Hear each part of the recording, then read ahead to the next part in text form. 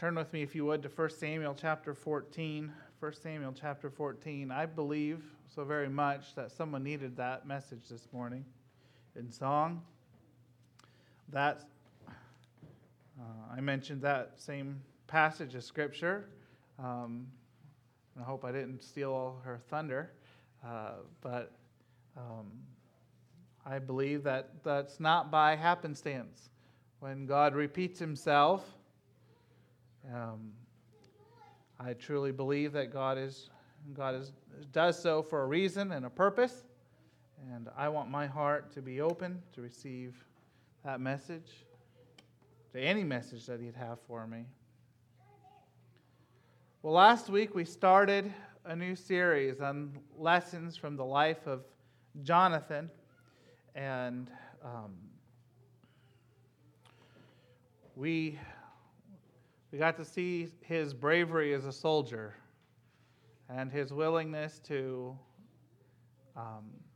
trust God to do the impossible. And I'm challenged by that this morning still. I want to ask God, what's impossible that you want to make possible in my life? What have I been afraid to do? What have I been afraid to say? What have I been afraid to take on that you want to give me victory in if only I'll trust you? And I've very much trusting that the Lord will help us with that. But we want to continue in the same chapter. This is the same day. Same battle that's been going on. And I have a very lengthy portion of Scripture, and so I'm going to allow you to remain seated. I believe you can honor God's Word seated.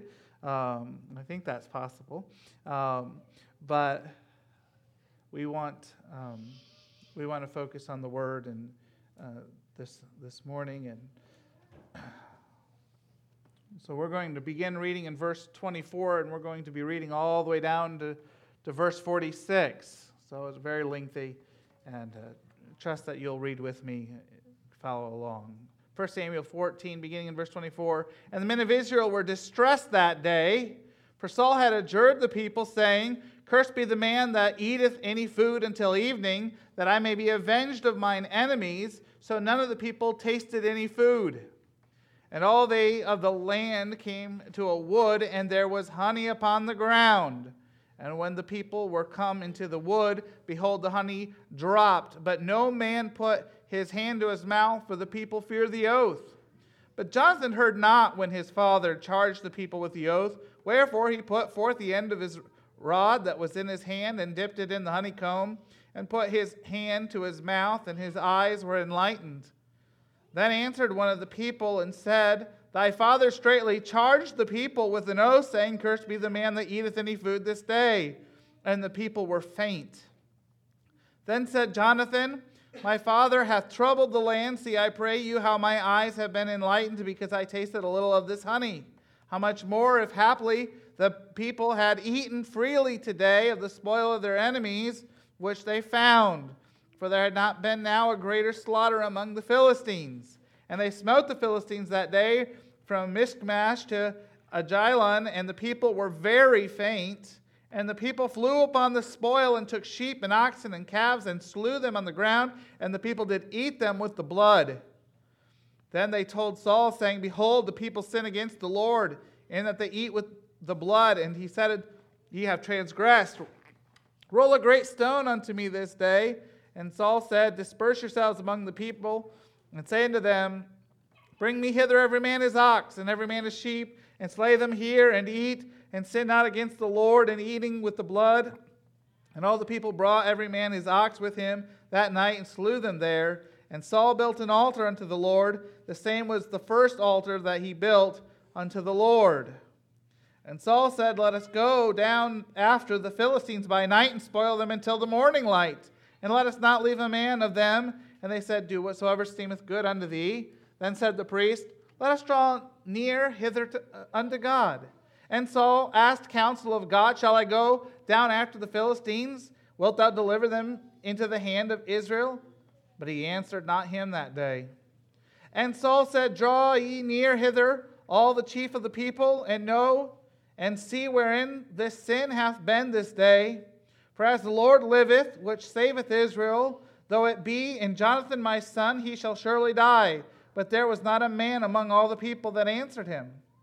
Then said he unto all Israel, But ye on one side, and I and Jonathan on my son on the other side. And the people said unto Saul, Do what seemeth good unto thee.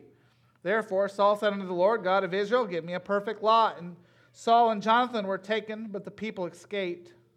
And Saul said, Cast lots between me and Jonathan my son. And Jonathan was taken. Then Saul said unto Jonathan, Tell me what thou hast done. And Jonathan told him and said, I did but taste a little honey with the end of the rod that was in mine hand, and lo, I must die. And Saul answered, God do so, and more also, for thou shalt surely die, Jonathan. And the people said unto Saul, Shall Jonathan die, who hath wrought this great salvation in Israel? God forbid. As the Lord liveth, there shall not one hair of his head fall to the ground, for he hath wrought with God this day. So the people rescued Jonathan, and he died not. Then Saul went up from following the Philistines, and the Philistines went to their own place. Father, help us to see the truth in this passage. Help us to follow after you and follow after the wisdom of your teachings. Help us today as we endeavor to rightly divide the word of truth. May you be glorified and honored in our midst, for you alone are worthy. In your precious name we pray. Amen. Well, I've been thinking that we need some new rules around this place. So I'm going to propose some rules that we need to start following around here. The expectation is that everyone will be here Sunday morning, Sunday night, and Wednesday. If you miss, you have to have a doctor's excuse. Everyone needs to turn in their tax forms to the secretary and treasurer so we can determine whether you're paying exactly your tithe or not. Men are going to be required to wear suit jackets and ties. And ladies, we would like you to start wearing hats to church. Let's see what else. Oh, and my favorite new rule that I'd like to start enforcing around here is if you fall asleep in the service, you spend the next service sitting on the platform for the whole time so that we can watch you if you fall asleep again. Why aren't you all taking me seriously? I mean, here you are laughing at me. I mean, I'm serious. These are some good rules. You know, there probably wouldn't be anything wrong with if we did those things. But what would be wrong is to enforce them. They're not biblical. It would be wrong for me to require you to make it to every service unless you had a doctor's note. It would be wrong for me to enforce a certain dress code in order to push certain things. And really, it just isn't biblical, and it isn't wise. Just isn't wise. As I looked through this passage and as we read it, and I know it was long, and I hope you were able to follow along with me, that you would see that really there is a stark contrast in this passage. There is the wisdom of Jonathan and the foolishness of Saul. And over, you see this play out, this contrast between the two of them on this one particular day. And I believe there's a reason why that God highlighted this particular day and reserved it for us in Scripture. There were lots of battles that between Saul and the Philistines that never got recorded in Scripture. But God wanted to highlight for us this contrast between wisdom and foolishness. This contrast between doing what's right and doing what's wrong. And one of the things that really is easy for us to fall into is the foolishness of legalism. It's one of those things that just really gets a hold of us, and it's really one of the things that got a hold of King Saul on this day. Right from the very beginning, we see that King Saul has made a foolish rule for his people. A foolish rule. There's no reason for it. This is a day of battle. This is a day of war. And King Saul says, no one is allowed to eat today until I have been able to get vengeance on my enemies. And so all the people had to fast during a grueling day of war. I'm thankful I've never had to go to war. I'm thankful that if I had to go to war, that I wouldn't have to go with whatever they were fighting with, because we already know they didn't have swords and spears. I mean, did they have clubs? I'm not sure what they were using, but I would guess that in the hot summer of Israel, that they are going to be exhausted. They're going to be famished. I mean, it's hard to fast if you're not busy that day, but if you're working all day, it's got to be miserable. It's got to be difficult and brutal. And King Saul makes this rule, and notice that he doesn't care about his people at all. He didn't stop to say, who's this going to help? Who's this going to hurt? How's this going to benefit? All he's concerned about is one thing: vengeance. He wants vengeance. He says, no one eat today. None of us are going to eat. We've got to have vengeance against the Philistines. And here's the thing. He is probably trying to manipulate God into giving him the victory. This fast is not a true fast.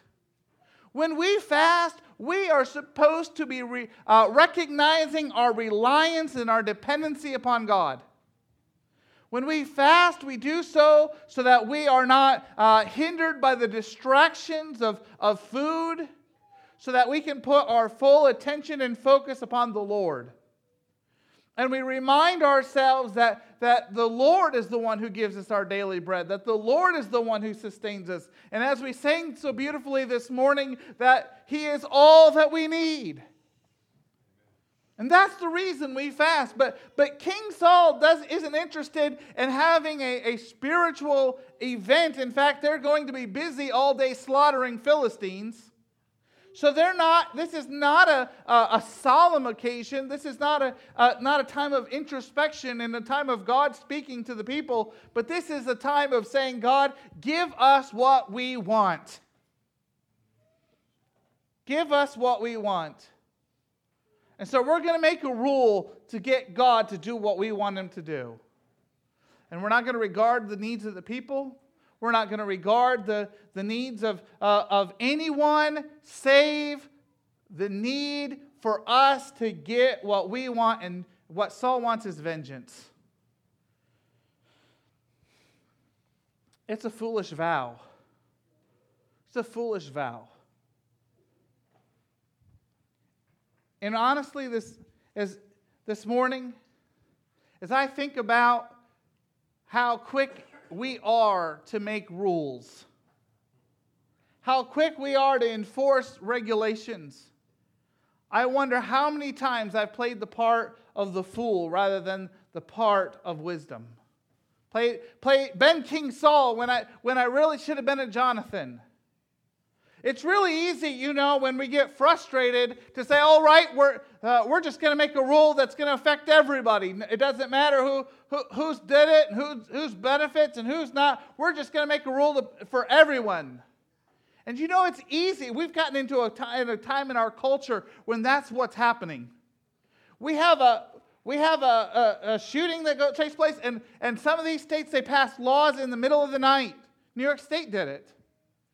Unconstitutional laws that even the liberal judges had to say your laws went too far.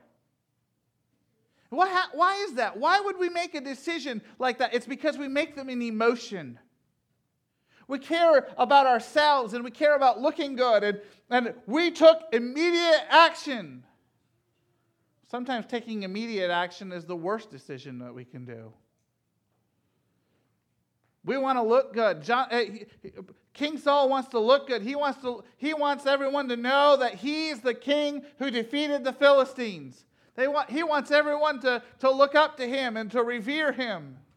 And as you study the life of Saul, you'll realize over and over and over, Saul's got a problem, and it's that he cares more about what the people think than what God thinks.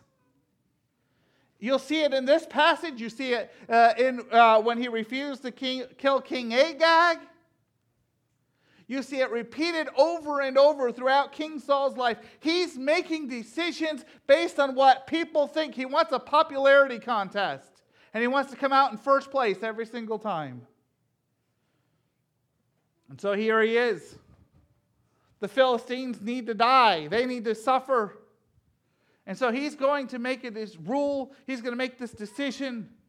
And it's going to hurt himself. It's going to hurt the people. But he wants to get God to do what he wants. See, if you remember from last week, Jonathan wasn't trying to get God to do what he wanted to do. He asked God to show him if this is what he wanted to do. God, you're able to give victory by many or a few. You're able to give us victory over this garrison of the Philistines. God, is this what you want for us? Me and my armor bearer, we're willing to be obedient to your voice. If you want this to happen, tell them for us to come on up. Let us know, God, that we're doing exactly what you want us to do. But this is not the attitude of Saul at all. Saul is saying, I want to destroy the Philistines. I want to have victory in this battle. And because of that, I'm going to force God into doing that by my fast. It's a big difference. It's a big difference.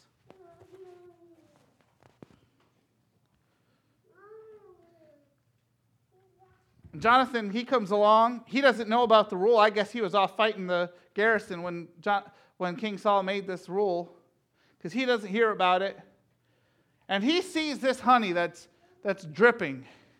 I don't know, must have been a beehive up in a tree, and it was dripping down, and here's this honey. And Jonathan sees it as a blessing from the Lord, but the people see it as a tease and a temptation. They're fighting. They're winning the victory. And Jonathan says, wonderful, I need a snack. Takes his rod, puts it in there, and he begins to eat that honey. And someone says, Jonathan, what are you doing? Your dad says that cursed be the person that eats anything today. And Jonathan says, that's crazy. He says, we're fighting a war. Do you see how much I've been refreshed by this?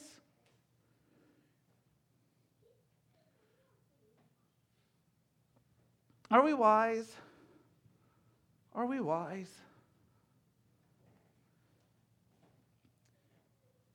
Jonathan recognized that there was a battle that had to be won. And he knew that they needed to eat in order to have the victory. And here's the thing. The Bible says that the victory was lessened. The victory was lessened because of King Saul's vow.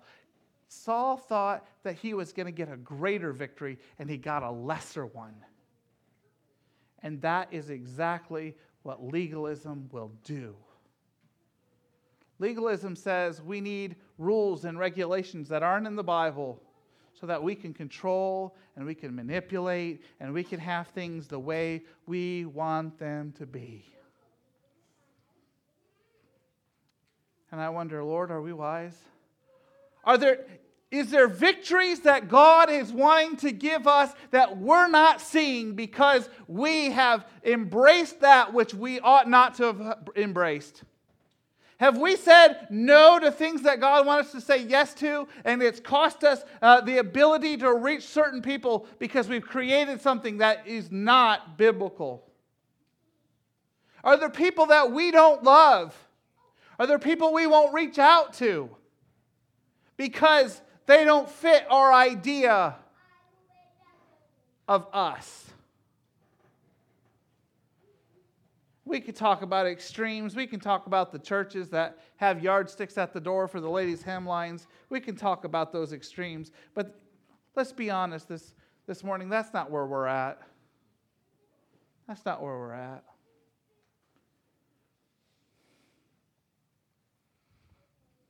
Do you know what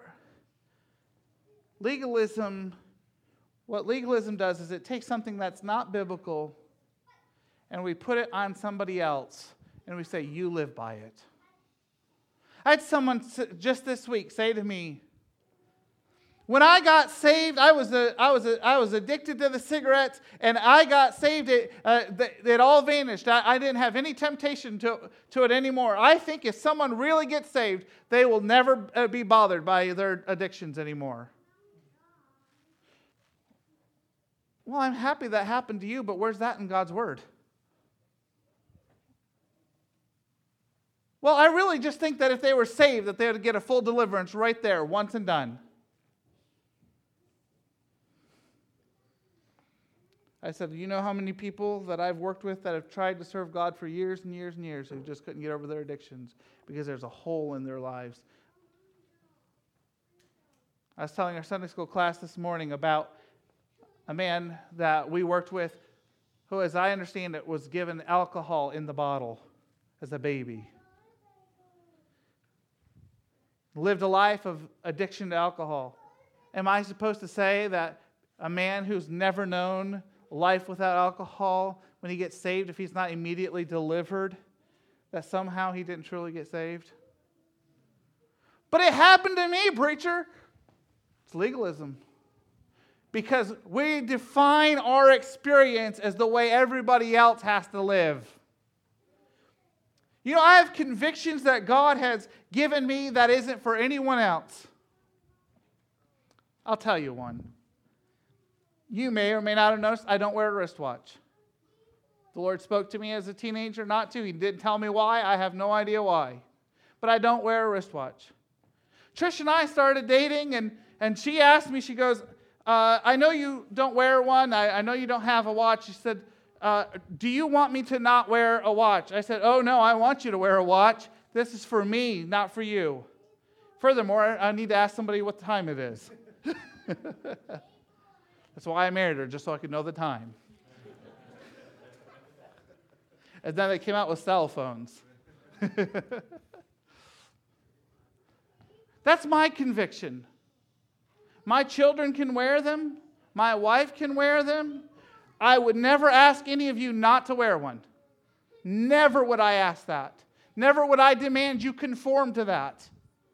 The Holy Spirit spoke to me about that. I don't know why. I don't know why. But I know that's the rule for me.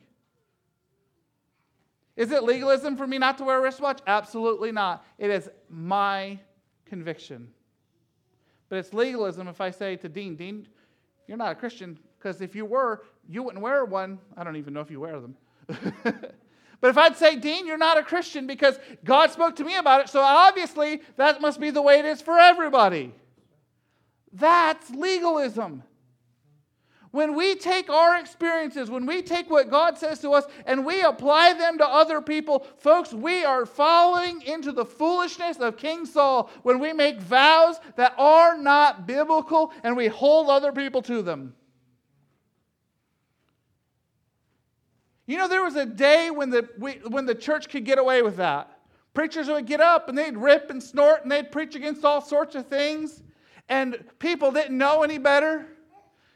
There was a time when the Bible was chained to the pulpit. You weren't allowed to have a Bible in your home. You couldn't have it written in a language you could read. And then even in our own American history, there was a time when preachers could just get up there and preach, and we assumed that they were telling us the truth. And I don't know that those people were not trying to preach the truth. I think what happened is they got so caught up in their own experience that all they could do is preach from their experience and not from the Word of God. And so I don't want to disparage those people. There's a lot of them that really made a difference for God. And I don't want to in any way mar their memory. But we can't get away with that anymore. Our people are too educated. There's so many other churches that have alternative views. You can't get away. I mean, I've preached and I've had young people meet me at the back of the door with their cell phones. They've Googled what I preached. Not the sermon, because I didn't get it online, but I'm talking about maybe an illustration or something that I said. And I said, they Googled this and so doesn't agree with that. The time when you could just get up here and just preach on things and attack and use your own experience as some kind of standard for everyone else, it's over. And to be honest with you, I'm thankful it's over.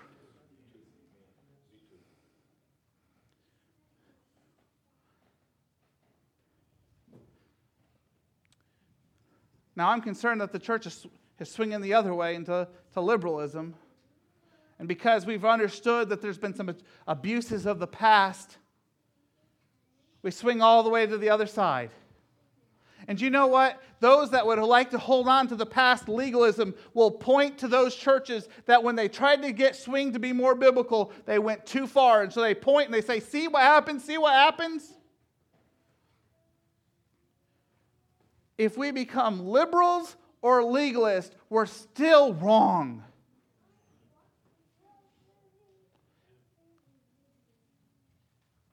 But you know what? I think there's a false sense of security that if we're a legalist, at least we've taken the safer route, and God will accept us for trying to be safe. That God will accept us because, if we're going to err, let's err on the side of caution. Let's err on the side of legalism. But we forget, God said to us, He said, if we add or take away from this book, either one, there's no safety in legalism. It lessens the victory. It lessens the victory. And I am concerned. I'm concerned about going a liberal way. And I'm not interested in a liberal way. I'm not interested in compromising truth. I'm not interested in just doing whatever the culture tells us to do. I'm not interested in that. But at the same time, I'm not interested in making up a bunch of man-made rules that constrain and hurt the people and lessen the victory God wants to give us either. King Saul made a foolish vow, but Jonathan, when he saw the blessing of the honey, he accepted it. He embraced it. Christianity is supposed to be a way of freedom. But Lord help us. You know what we've done? We said the person with the most rules and the most regulations and the most personal convictions, that's the most spiritual among us. Do you know what Corinthians tells us? The more rules and regulations and personal convictions we have, the more spiritual weak we are. We needed all those rules and regulations. God and the Holy Spirit had to give us all of those rules and regulations because we wouldn't make it spiritually without them. The more rules that we need in our lives to keep us holy, the less strong we are. Let me illustrate it this way. I have a great variety of ages for my children, 15 to 4. There are more rules for Kelsey than there is for Dennis. Dennis is allowed to cross the street all by himself. Aren't you proud of him? I'm so proud. But Kelsey isn't. Kelsey's not allowed to cross the street all by herself. She needs to get a brother or a parent or another adult if she wants to cross the street. Why is that? Because she is smaller, weaker, more prone to not look both ways. And so in order to protect her because of her immaturity and weakness, there are rules that she has that Dennis doesn't have. And the same goes for Dennis and myself. There are rules that I have for Dennis that I don't necessarily have to follow. Not because I'm being a hypocrite, but because he's not ready for some of those things. And I know we've got this mindset, everything's got to be fair, everybody's got to have the same rules. That's nonsense. What's fair is what's equitable, not what's equal.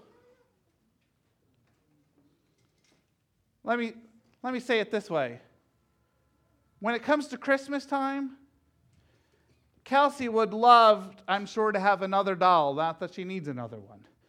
But she would probably love, but if I was going to be fair, I should give Dennis a doll too, right? That's fair, right? We realize that, we recognize that it's not fair to give both Kelsey and Dennis the same gift because it's not fair. It's not equitable. It's equal. It's the same doll. It's the same price. It's equal, but it's not fair. It's not equitable. And we have to understand this in the spiritual realm too. Maybe King Saul needed to fast that day. He certainly has some spiritual problems that have already started to creep up in his life. It may have been a really good idea for King Saul to fast this day. But everybody else didn't have to do it. Not everybody else had to do it. And there's going to be rules that I have to follow that maybe you don't. I didn't come from a Christian home, and so maybe I have to be a little more careful than you do. Maybe there's some music you can listen to I can't listen to. Maybe there's some movies that you can watch that I can't watch. Or maybe it's vice versa. But whatever the case might be, we need to be sure that the load that we're putting on someone else is the load that God would have and not one that we have made up.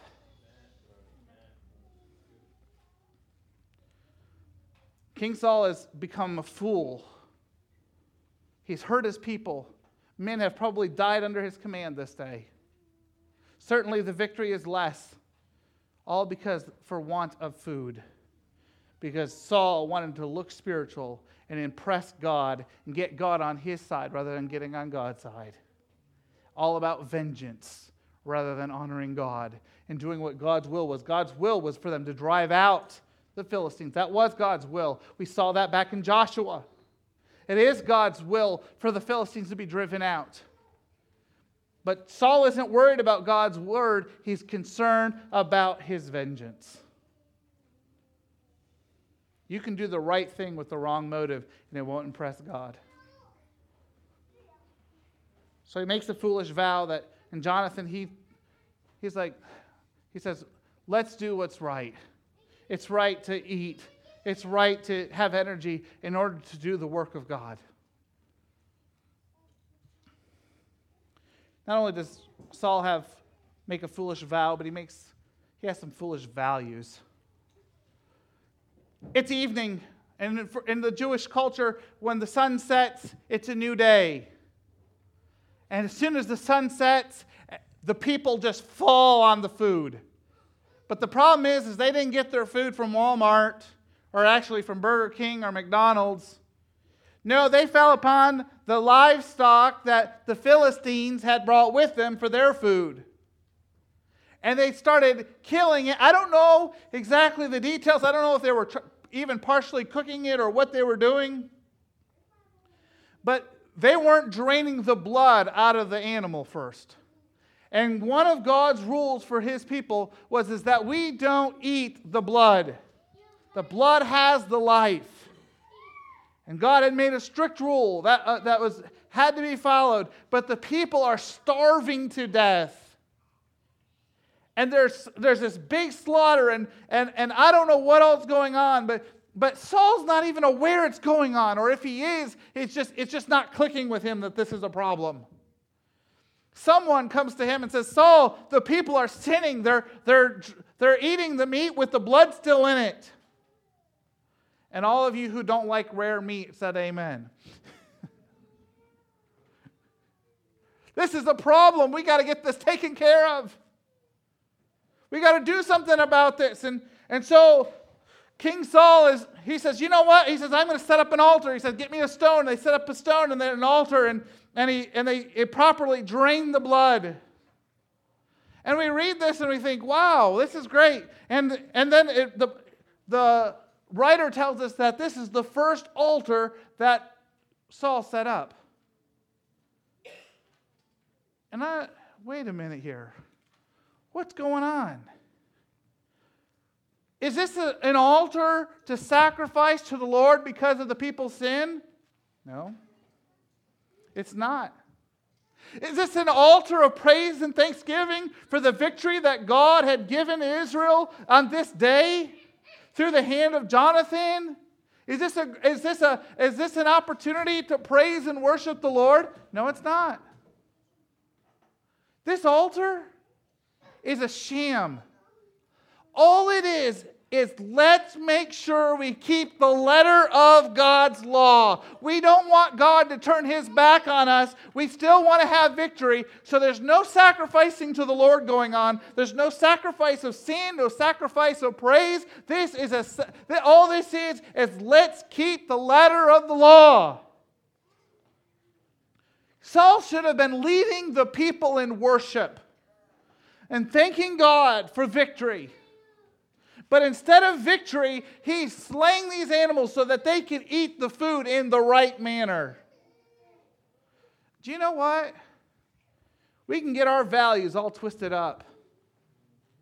It's so easy to get our values all twisted up. We were in what you all call assembly. We called it conference. And it had been brought up that we would get rid of one of our unbiblical, legalistic rules. I won't tell you which one because you might think that it's needful. I don't need to make any enemies today. It needed to go. No way to defend it biblically. And so, people started standing up for and against. Some people that were against said, you know what, this is not a biblical thing. And as we look at the scriptures, and this is what the Bible teaches, and some of them even went to the original languages to explain why why we needed to change this rule, get rid of this rule. It was not biblical.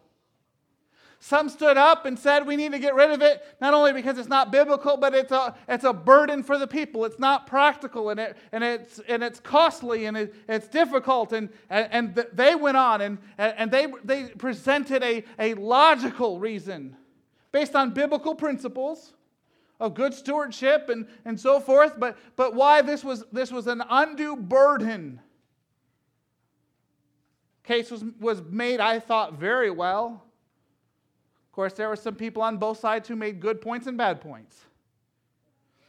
But one dear sister, she got up, and I want you to know that I have full, utmost confidence in this lady.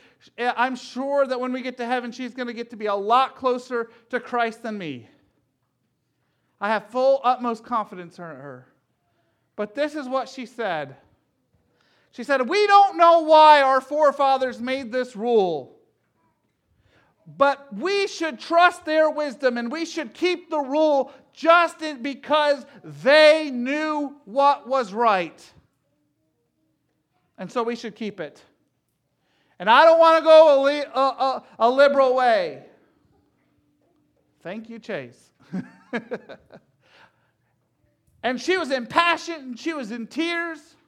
But do you know what she was saying her value was? Ancestor worship. Didn't expect me to say it like that, did you?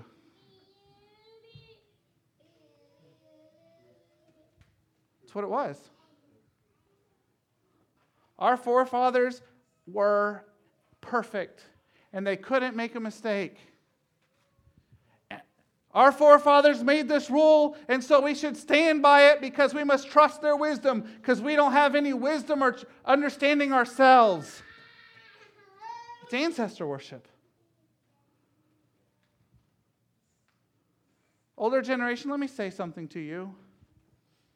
Don't be afraid when the younger generation becomes more biblical than you are. Thank God for that. Thank God for that. I know you were raised a certain way. I know you were taught a certain thing. But let me also add this. If you believe that it is biblical and unchangeable and we should never ever let it go, then it is on you. It is your responsibility to teach us biblically why we should do it. And if you don't blame the younger generation for walking away from it, saying we don't believe this is biblical. If you can't give the answer why, and show us in the Word the principles that led us to that decision, if you can't do that, don't be angry with the young people when they say we're not walking after that anymore. We follow Christ, not the teachings of people who cannot tell us why it's right or why it's wrong.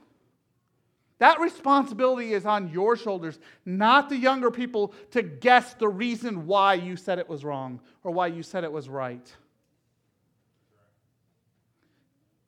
I know a pastor. He's not pastoring now, but he had a slew of kids. I can't remember, 8 or 9 of them. Anytime he had one of his children, one of his teenagers would come to him and say, why do we do this? Why is this wrong? They punish them for rebellion. They have one child serving the Lord. One. Every single one of their children have left the faith completely. I don't even think that I think maybe a handful are attending very, very, very liberal churches. I don't blame those children. I put the finger right on mom and dad who would not answer why. You say, what if they didn't know why? Well, first of all, he's a pastor. He should have known why. And second of all, if you don't know why when your children ask you or your grandchildren, then you go find out why. You find out. You ask a pastor. You ask Brother Shaper. You find somebody to tell you why. And if no one can answer why, then it probably needs to go. I know that sounds harsh. But this generation will not accept because I said so. It's great when they're 6, not great when they're 26. Just won't work. And this generation will not continue in the ancestral worship of our forefathers. They won't. We want the Word of God. And that might sound like an excuse to go liberal to you, but folks, it is not. I know dear young people who want what God wants, but they can't figure it out. Because the world says yes, and the liberals say yes, and the legalists say no, and they don't know who to believe. And what's sad is we haven't taught them how to find the truth in God's Word. We want them to take our word for it.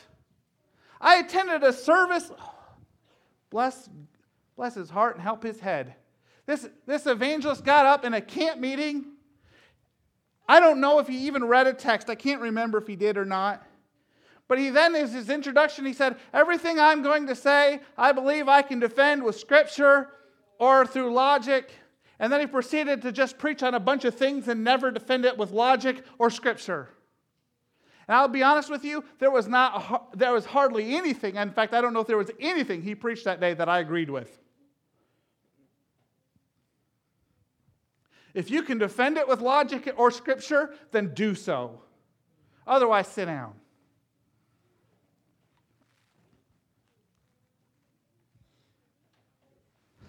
They tell me I'm blunt. I don't mean to be. Saul had messed up values. He's not praising the Lord with his sacrifices. He's not asking God to forgive them of their sin for eating the blood. All he cares about is making sure God doesn't get mad at them.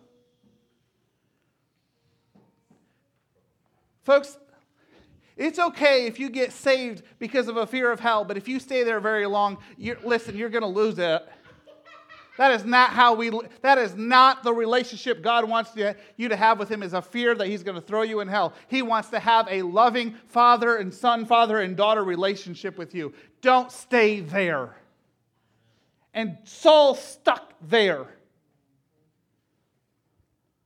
They get done eating. I am sure that the men have gorged themselves. Let's just be honest. When you're famished and you're starving, probably the last place you ought to go is an all-you-can-eat buffet. Because what happens is your spouse has to roll you out of there.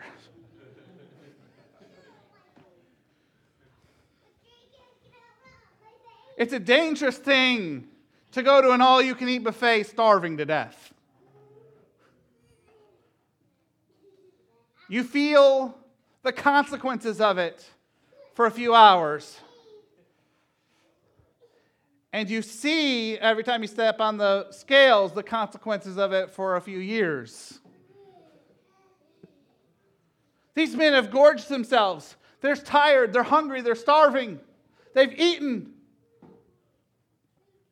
And Saul says, you know what? God's helped us today to have a victory. Let's go on and let's fight them in the night. Now that makes a whole lot of sense with night vision goggles that we have today, but doesn't make a whole lot of sense for Israel to do this at this point. How are they going to know who the Philistines are and who their friends are? This is probably not a wise decision. Nighttime battles were very rare in the ancient world. It just is a dangerous thing to do, especially when you're talking about hand-to-hand combat. You don't know if that guy that you're about ready to hit over the head with your club or run through with your sword is your friend or your foe. And let's be honest, even with our modern warfare, how many loved ones, how many people do we hear that were killed by friendly fire? It's not very friendly if you're the one on the receiving end of it. It's probably not a wise thing. But God is able. But he says to the people, why don't we do it? Now they're stuffed, they're tired, and what do you want to do after Thanksgiving meal? Do you want to go fight a battle or do you want to take a nap? And the people say, do whatever you think. And thankfully the priest says, you know what, let's pray. You know what, Saul is so focused on his vengeance, he's so focused on his poor values, he didn't even stop to ask God, what should we do? What should we do? Well, now he doesn't want to look bad in front of the people. Now that the priest said, let's pray, so let's pray. Do you know what God doesn't answer?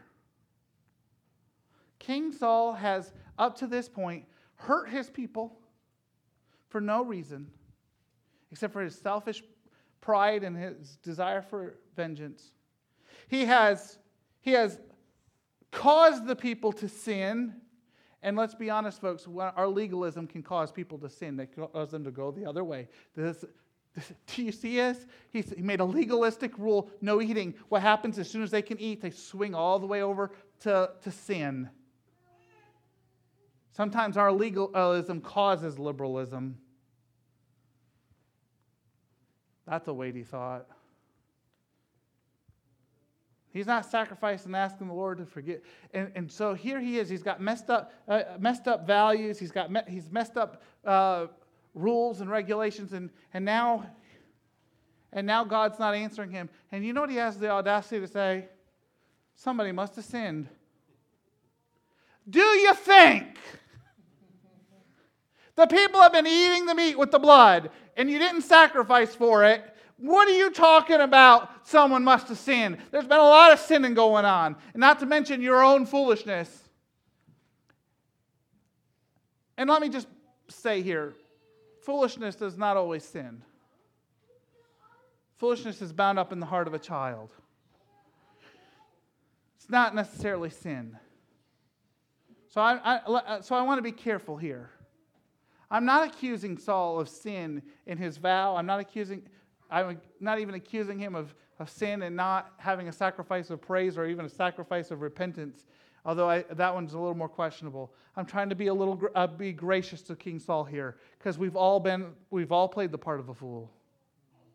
And thank God for his grace that when we've played the part of a fool. Jonathan, his values have been clear. He says, I want to do what's right. I want to do the right thing. Someone sinned. Saul's mad. He wanted his vengeance, and now he can't get it. He wanted to get his vengeance on the people of the Philistines, and now he can't have it. God won't answer him. And so now someone's got to pay for it, and they're going to die.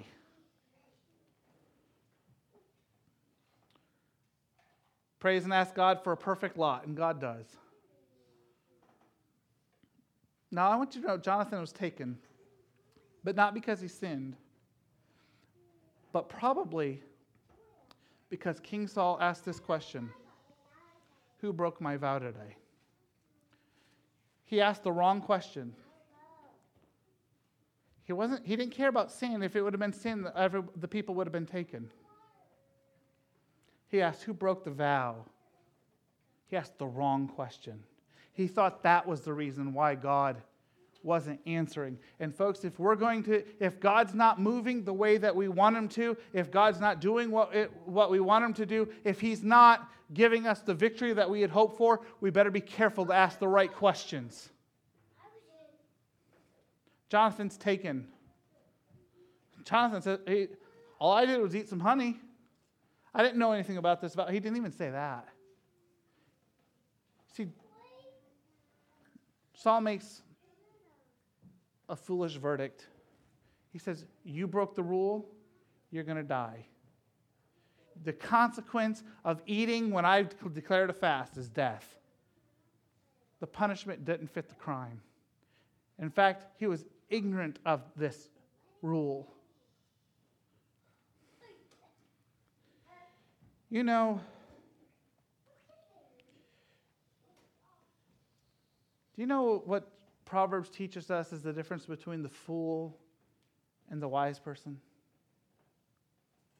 There's a lot of answers that you can give there. The proverb writer gives a lot of answers, but I think there's one that you hear repeated over and over and over and over, and it's this: listen to my instruction, son. Listen to instruction. Be teachable. Be the one who says, I don't know, help me understand. I know someone right now that all of their life they have known everything that they needed to know. And they didn't want to learn from teachers, they didn't want to learn from pastors, they didn't want to learn from their parents. They knew. And their life is miserable and they can't figure out why. I know a dear sister, I truly believe she loves the Lord. We're just talking with someone this week about the tragedy of it. Here she was, she had so many precious children, and she had this idea that the only thing that mattered is that they obeyed her. She assumed that they would love her because she was their mother. She didn't try to build relationship with them. She put on rules that they could never follow. She set standards so high that there was no way they could have ever met them, and she punished severely. I don't know how many people risked their relationship with her to tell her, listen, the way you're raising your children is wrong. You're hurting your kids. She refused. She said, I want my kids to be obedient. Thank God for obedient children. It's a good thing, but it's not the only thing. And while I was home, someone said to me, they said, you know, they lost every single one of their children. Not one of them is serving the Lord. They're not even going to church. They've went as far out into sin as they possibly can go. As soon as they got out from underneath of her thumb, they went straight into rebellion.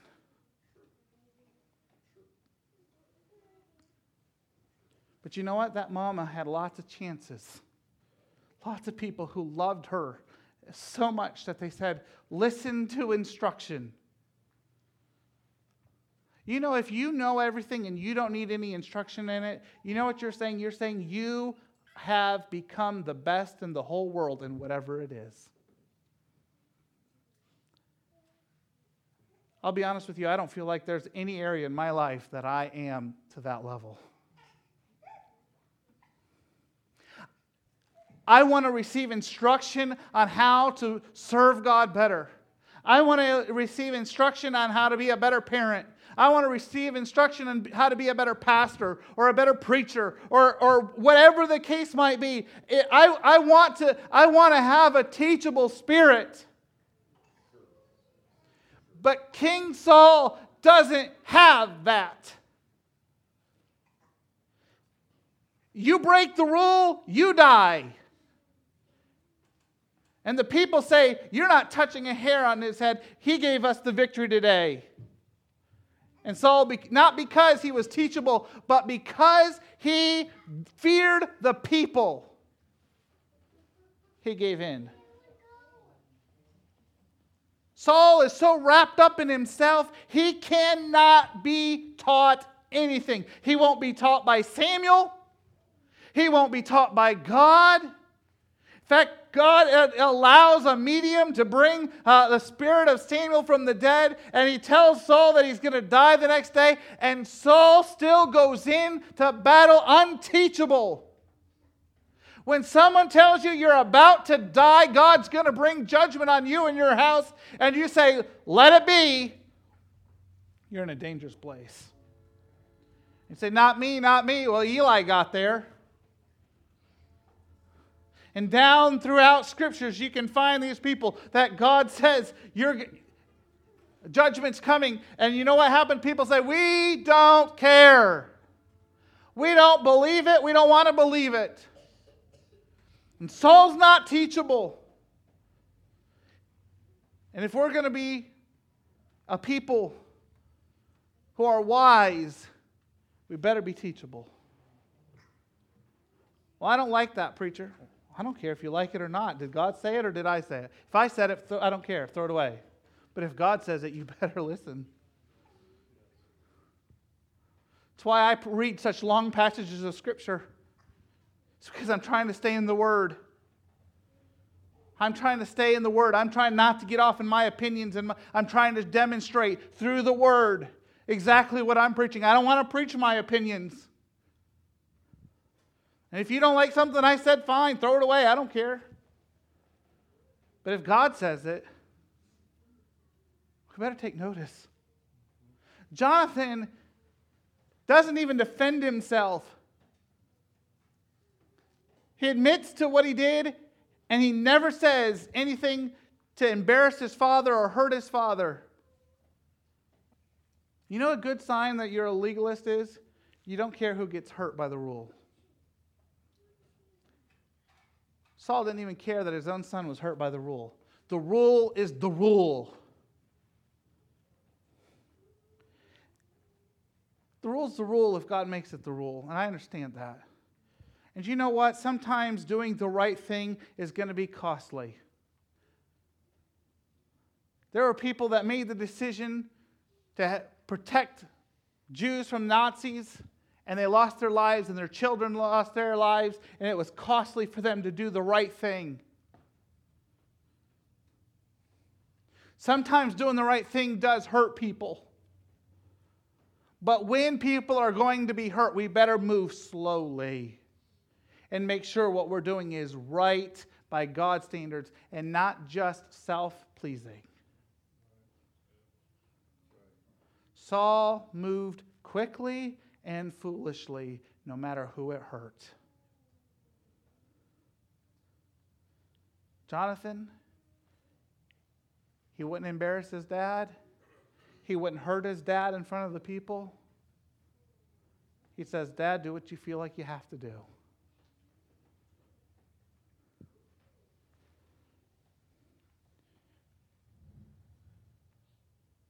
How often have I played the fool? Only God knows. How often I've run into making hasty decisions based on emotion, based on my own desires, based on perhaps my own pride. How many times have I missed it when I should have been asking God to search my heart, or maybe even praising Him for victory, but I was so caught up in something else? How many times have I asked God to bless what I'm doing instead of asking God to let me join what He's doing? How many times have I played the fool? But I want to be teachable. And I want to be wise. And it wasn't the gray hairs on Saul's head that made him wise. He played the fool. Jonathan was a young man, and he was more wise than his father. It's not the gray hairs. It's not the years of experience. It's whether we're teachable by the Holy Spirit and by those God has placed in our path. And Jonathan outshined his father twice on the same day. God, give me a heart that's teachable, even when my emotions want me to run away and do something foolish. Jonathan was wise, well beyond his years, and Saul was foolish in spite of his years. May God help us be a people who seek wisdom first. Let's stand together. I'm sorry I was lengthy this morning. Father,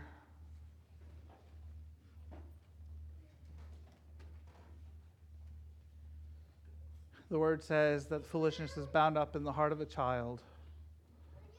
But we all know that there's been lots of adults who have foolishness still bound up in their heart. And sometimes it's been me. I ask that you give us a heart of wisdom, a heart that's teachable, a heart that wants to be what you'd have us to be. Lord, when emotions get in the way and when we hear a voice in our head says, now, now, now, help us to stop and listen for your voice. Oh God, let us not fall in the ditch of liberalism or legalism, but help us to walk the holy pathway. It's a narrow way. We know that. But let us not fall in the ditch on either side. And may we not have the victories that you want for us to be lessened or even missed because we weren't teachable. We weren't wise. We ask these things in your precious name. Amen.